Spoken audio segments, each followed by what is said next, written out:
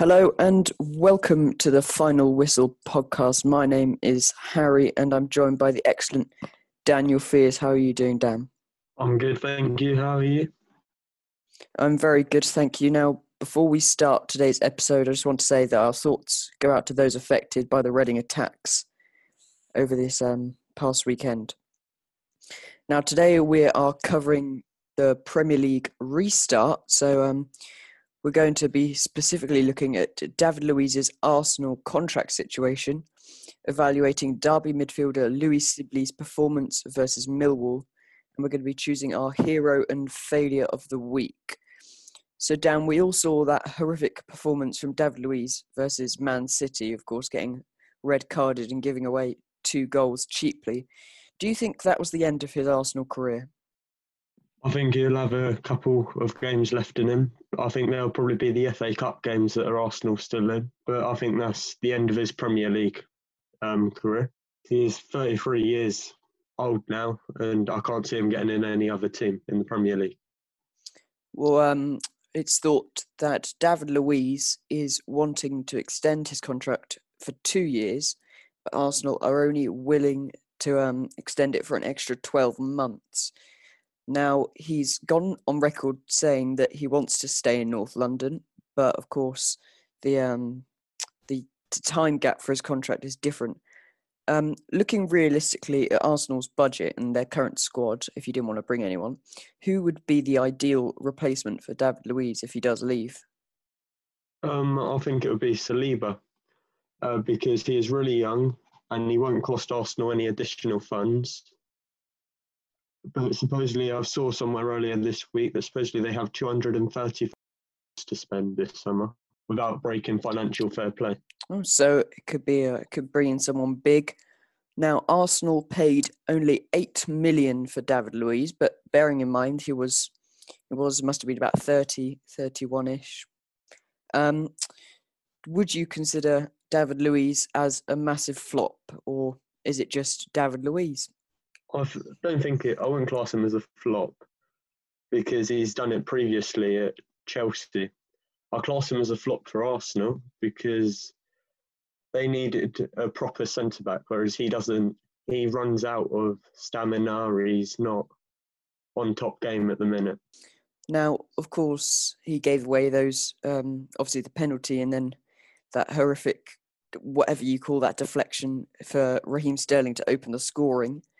Now, in the post-match interview, he did say, it's not the team's fault, it was my fault. Now, of course, that's very, very bold.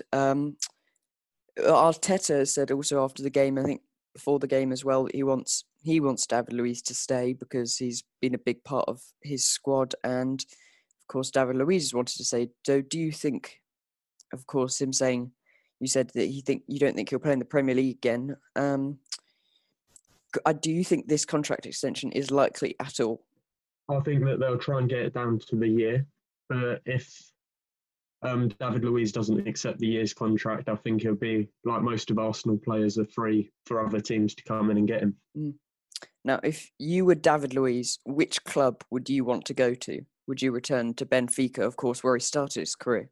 If I was David Luiz, I'd want to go to China or somewhere like that, just get my final bit of income.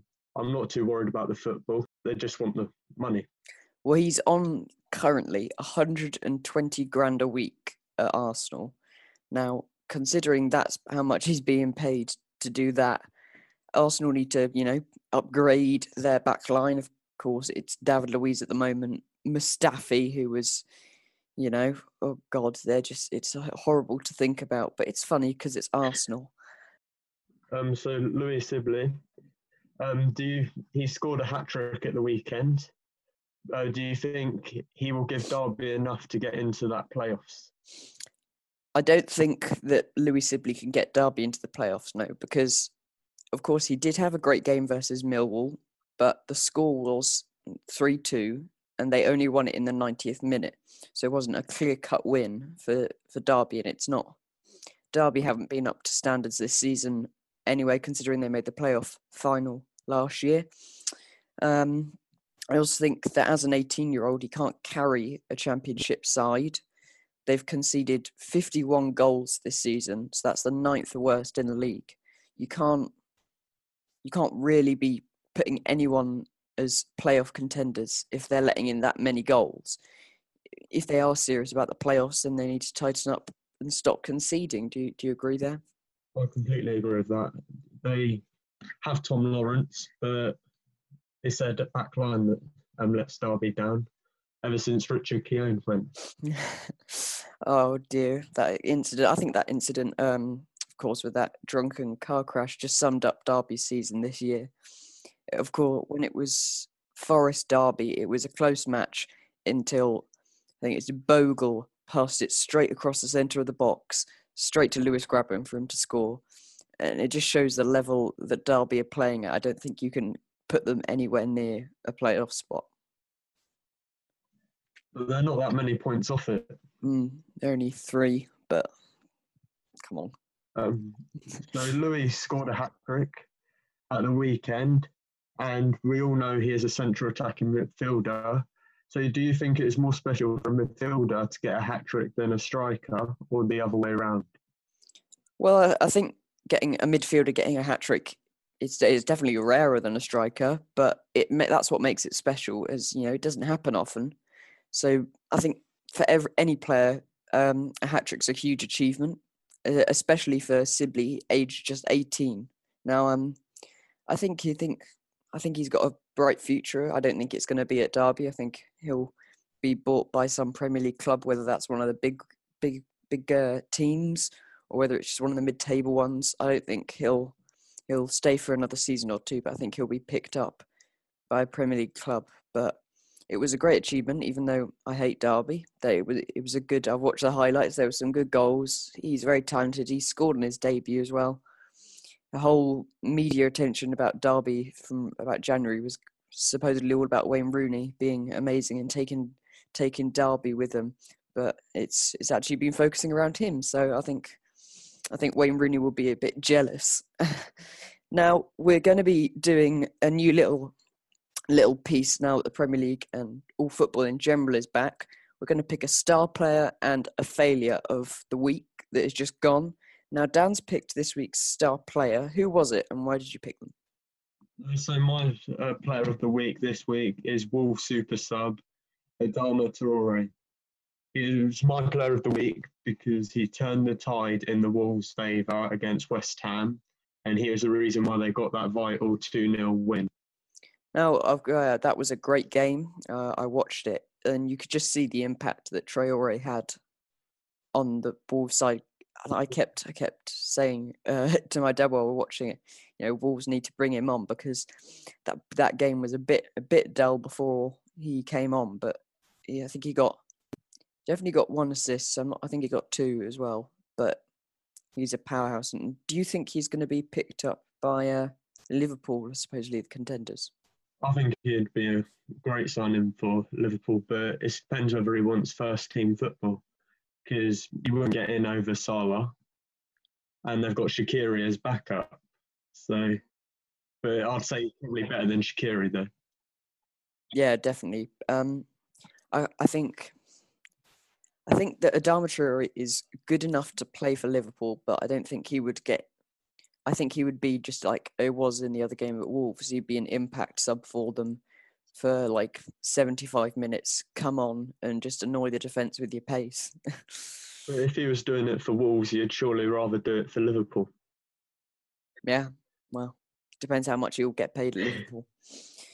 Now, I've picked the failure of the week this week, and I felt that, of course, David Luiz has already been named, so I'm not going to put him, even though we all know he was awful. But that wasn't an unusual performance for his standards, so we're not going to put him in there. I'm going to leave Arsenal behind, which is quite good for the Arsenal fans. They'll probably want to forget this week. I went with someone who has a bit higher performance standards, and I went with David De Gea. Now, if anyone watched the United versus Spurs match, you know that the Bergwijn goal that opened the scoring for Spurs, what was that keeper thinking, honestly? As Roy Keane basically yelled all about him at half-time. And it was all true. How do you not stop that? It came and it bounced off his hands. He's supposedly meant to be this best in the world keeper, but he's made so many mistakes that he's made multiple this season. Of course, at the World Cup in Russia, he's made many a mistake. I think he needs to put some glue on his gloves to stop the ball getting anywhere. But he was just atrocious this week, and I think it will be one for him to forget. Now, do you agree with that? I completely agree. I just can't see De Gea getting back to his best. He's been like it for a couple of seasons now. Not that kid a goalkeeper, but Dean Henderson is coming through their ranks. Will he get the United spot next season, do you think? I think it's especially after that, I think it's very likely to, basing off the fact that he doesn't move anywhere on a transfer, I think he could easily come in and claim the number one spot. He's a solid keeper. I think David Gea should have left for Real Madrid a few years ago, because I don't think he's now going to be getting a move out to Spain unless he went to Atletico Madrid a bit lower down in standards. Now, if you are watching on YouTube and want to see these clips that we are talking about, I'll try and put the link in the description below. Now, it's been a great episode. Thank you for listening, and I hope you enjoyed it. Please share us with your friends. Share the Instagram page. And it's goodbye from me. And goodbye from me. That was The Final Whistle.